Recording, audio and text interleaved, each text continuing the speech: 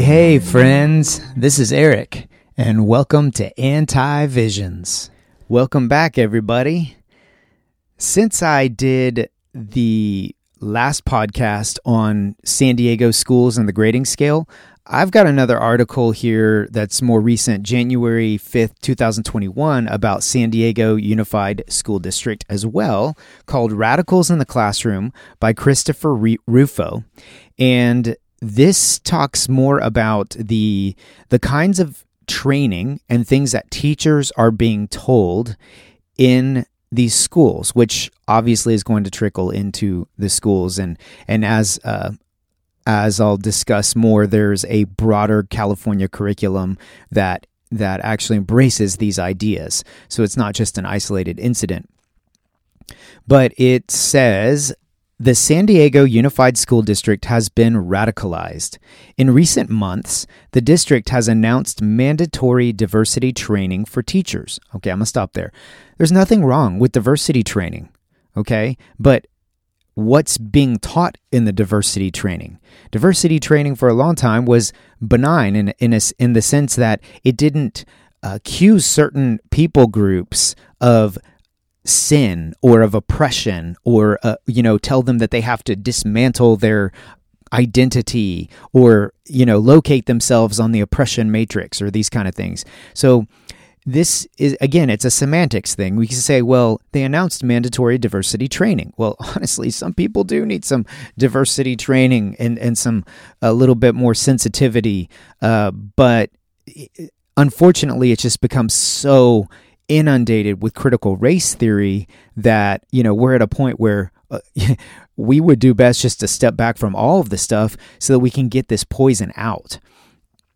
Okay, so they did a mandatory diversity training for teachers, so that's just this past school year, added a new ethnic studies curriculum focused on racial grievance.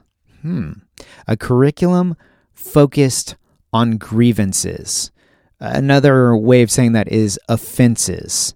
And when you focus on grievances and offenses, that produces something called resentment, which is not actually a healthy emotion for people.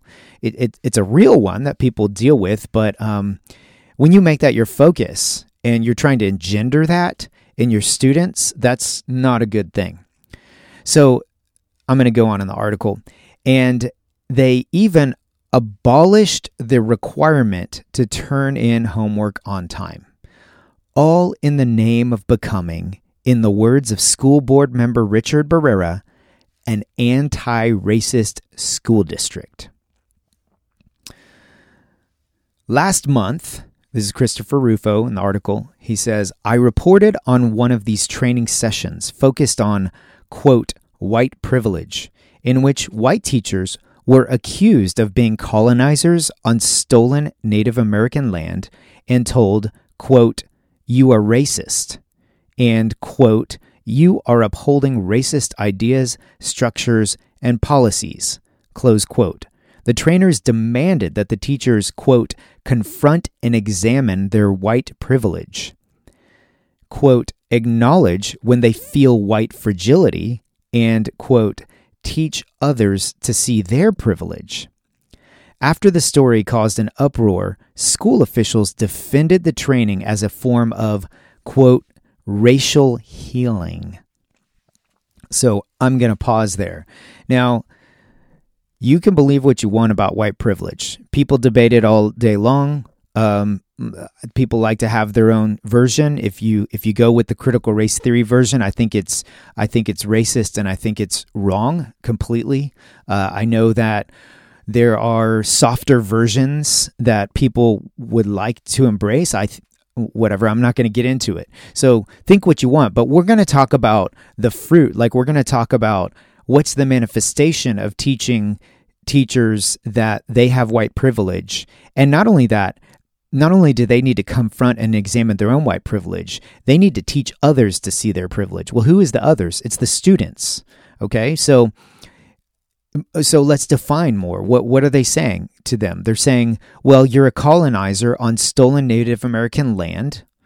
Okay, so that's the white people are at fault for that. And you are a racist.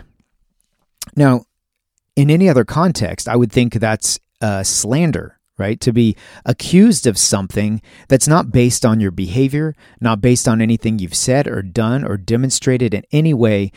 You can read Robin DiAngelo's book. She is very clear in defending the idea that white people are racist regardless of, even if they're married to somebody who is African American, even if they have siblings or, lots of friends, that she says, it doesn't matter basically about your individuality, your individual character. So we're looking at a collectivist mentality where it justifies pointing at someone, not knowing anything about them or who they are, and just saying straight up, you are racist. It also sounds to me like something that's a breach of the Civil Rights Act of 1964, where there was this push for equality, right? Where everybody is treated the same, where you can't be discriminated against, that's a better way to say it, based on your race, based on your religion, based on your beliefs or your politics even. But here, because of the color of someone's skin, and again, if you have white skin, you could be Polish and Jewish. You could be from, Czechoslovakia. You could be there. It's ridiculous. Just in the same way that, I've heard, I was at a training where a lady was saying, well, people like to see black people as a monolith. And I'm like, well, I don't. But it's amazing that you're turning around and in the same breath saying that white people are a monolith. Aside from that, it's just wrong to accuse people of racism unless they actually said or did something racist, and tell them that they're upholding racist ideas, structures, and policies. Okay, so let's go on. I'm going to read more. According to new whistleblower documents, and in this article, I always put as much as I can in the notes of my podcast, like the resources and things like that. And in this article, Christopher Rufo has a hyperlink to those whistleblower documents. San Diego Unified held an even more radical training program featuring a speaker who believes American schools are guilty of the, quote, spirit murdering of black children. The school district hired Bettina Love, a critical race theorist who believes that children learn better from teachers of the same race, for the keynote address at the August Principal Institute, and for an additional district-wide training on how to, quote, challenge the oppressive practices that live within the systems and structures of school organizations. Though the school district explicitly forbade attendees from recording the session, one whistleblower took detailed notes of the speech and captured screenshots of the presentation. According to these notes, Love began her presentation by claiming that, quote, racism runs deep in the United States, and that blacks alone, quote, know who America really is. She argued that public schools in particular, quote, don't see blacks as human, are guilty of systemic, quote, anti-blackness and, quote, spirit murder babies in the education system. I'm going to stop there. Now, I can't speak for California schools. I can't speak for San Diego. I have serious doubts about her accusations nonetheless.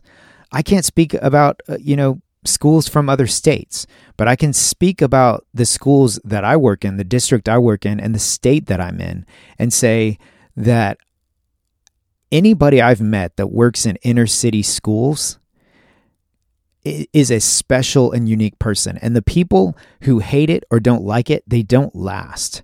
And so there are so many great people in education who genuinely take a vested interest in these kids and want to help them as much as possible. It's like, I know this is a sin for Ibram Kendi, but it's a missional kind of mindset. And I don't mean missional as in, bringing the gospel to them. I mean just helping reach kids so that they can have a life that is broken out of the cycle of poverty and incarceration that they're that their family members are entrenched in. And that's not a bad thing, at least not in my opinion.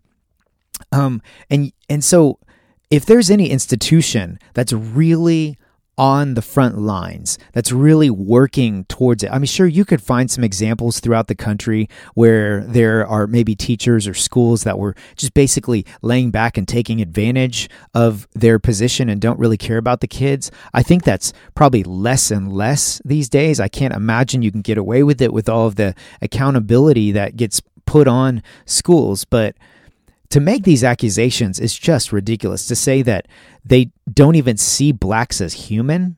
I mean, I don't, what century is she from? What decade is she from? What planet is she from? And guilty of systemic anti-blackness and spirit murdering babies. I mean, what is that? Okay, so on to Christopher Rufo's article. The concept of spirit murder. Oh, here we'll find out. The concept of spirit murder is at the heart of Love's teachings. In a recent article, and it's linked here, in Education Week, Love writes that public schools are guilty of the spirit murdering of black and brown children, which she defines as a death that is built on racism and intended to reduce, humiliate, and destroy people of color. Stop. Okay. So the public schools are not only murdering the spirits of black and brown children. It's a death that it's built on racism and its intention. These schools are their intention, not just accidentally, but intentionally, are reducing, humiliating, and destroying people of color. It's like an incredible conspiracy theory. So back to the article. During the presentation in San Diego, Love added that supporting Black Lives Matter is a, quote, cheap symbolic gesture that will not stop the spirit murder of minority children in schools. Well, I agree with her on that. At the end of her presentation, Love told the teachers that whites are directly responsible for the plight of dark children. That's quote unquote dark children. In a slide labeled, quote, teacher education gap, Love argued that, quote, whiteness reproduces poverty, failing schools, high unemployment, school closings, and trauma for people of color, close quote. She insisted that, quote, white educators must take responsibility because they created and derive privileges from white supremacy culture. Okay, so I'm just going to stop there.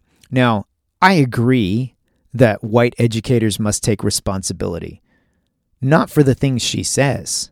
I just think that adults, whether they're white or any color, need to be responsible and take responsibility for their role. So as an educator, especially at the school I taught at, for one of the schools I was at for about 12 years, very, very difficult demographic.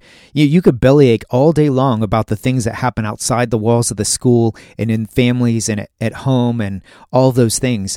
But the mentality of our staff was, we're going to do our best with what we have control over. You can't surrender to these outside influences. Now, I think those outside influences are real, but we took responsibility for our part and our role. Now, what she's talking about here is responsibility because the white people are the ones who created and derived privileges. They created privilege for themselves and derived privilege. So are we saying, aside from the fact I don't agree with that, I would also, because you're throwing everybody in there. Now, were white people responsible for systemic structures decades ago and then even centuries ago? Absolutely. Were all white people? No. I mean, this is infantile to reduce everyone to one identity group, to be collectivist and just heap everybody into the pile, right? So she insists that they derive privileges from white supremacy culture. Okay, and I'll come back to that because she also said whiteness reproduces poverty, failing schools, high unemployment, school closings, trauma. So basically, everything that is harmful to especially African Americans, it's whiteness that's behind it. Now, if I didn't know any better, I would think that's racist. And I still think it's racist. I do know what she's talking about. So there's this whiteness theory. So, and then it allows people like her, like Love, to claim, I'm not talking about white people, I'm talking about whiteness. But then she turns around and talks about white people and basically does not believe that people can separate themselves from whiteness. Whiteness is supposedly a culturally, a socio-cultural construct that was developed over time. But ultimately, the way I see it, the way they talk about it, is it's like the Matrix, the movie The Matrix. You're stuck inside the Matrix. You can't get out of it. It might be a construction that's artificial, but you're stuck in it nonetheless. And so you can't separate white people from whiteness, according to this theory over and over, the way it plays out. And just aside from that, like I said, back to the Civil Rights Act of 1964, I can't believe it's a workplace in America where people are being discriminated against and being told that, their whiteness is what's causing some of the worst problems. I mean, you want to talk about being accused of something really terrible, reproducing poverty, failing schools, high unemployment, school closings, trauma for people of color, incarceration. That's a really big deal. And yet it's happening in this country. And it's all under the guise of anti-racism. It's all under the guise of equity, and which I don't agree with equity either. I believe in equality, not equity. They're very different. And basically, I don't know. I'm somehow, as a nation, there's so much guilt that we're allowing this to go on. And there's also a lot of money to be made for a lot of parties as well. I think there are a lot of other causes. Back to the cause and correlation thing I've talked about before, I don't think there's just one cause of all of this. It's a perfect storm. So back to the article. Declaring that reform will not work, Love argues for, quote, abolitionist teaching, a pedagogy designed to, quote, remove oppression from its roots. Whites, according to Love, must make a special effort during the presentation in San Diego as part of a list of abolitionist teachers' demands. Love told white attendees that they must undergo anti-racist therapy for white educators in order to overcome their racism, ignorance, and history of harm. Once they have proven themselves, they can become, quote, co-conspirators in the campaign for, quote, abolition. So this is starting to sound like a cult, right? So, it's like you're told you're unclean, there's something wrong with you, you need to go to therapy. Like, I don't know who you are, I don't know your background, I don't know if you're an immigrant, I don't know your parents' background, I just know that your melanin tells me this about you, and therefore it's true, and you have to undergo therapy. And then through this therapy, you have to be, re-educated, right? And when you go through this re-education process, you have to go through maybe a rite of passage. She doesn't say that, but she says they have to prove themselves. And then when you prove yourself, then you earn your membership as a co-conspirator, even though you have that melanin still. It's a problem, but at least, if you stay in that spirit of self-deprecation, then you can continue on as a co-conspirator and move for abolition. So back to this idea, she argues for abolitionist teaching. She says reform will not work. So she's saying, I don't want reformation. Reform is when you come in and you take what exists and you fix the things that are messed up. You get rid of some of the things that you don't need and you bring in new ideas, you reinfuse, reinvigorate. That's reform. It's like refurbishing a home or something like that, or maybe like renovating a home, an old home, and you come in and you renovate it. Okay. But she's saying, no, that won't work. You need to abolish. You need abolitionist teaching. So if you think about like a house, you're looking and saying, no, it doesn't matter. We could get in there and gut it, and we could bring in new lumber, new materials. We could do all these different things, but the whole thing is jacked up. So we need to just completely demolish the house. Well, how does that apply to education? We're going to demolish the whole thing, abolish the whole thing, abolitionist teaching. Okay. So I don't think that's all she's talking about. She's talking about abolition of whiteness. She's talking about all, it's a very broad idea she has here. Abolitionist teaching. Well, I'll just let you muse over that. So on with the article. According to standardized test scores, only 37% of San Diego's fourth graders are proficient in reading, and only 42% are proficient in math. Black and Latino students perform substantially worse. The language of spirit murder and abolition might make for an emotionally charged Zoom presentation, but it won't do anything to help struggling students. In fact, as charter school operator Ian Rowe argues, San Diego's policies are a, quote, modern-day version of the soft bigotry of low expectations, unquote, that will, quote, dumb down the grading system for all. Now, I'm just going to pause there for a second because that statistic that 37% of San Diego's fourth graders are proficient in reading is staggering because there's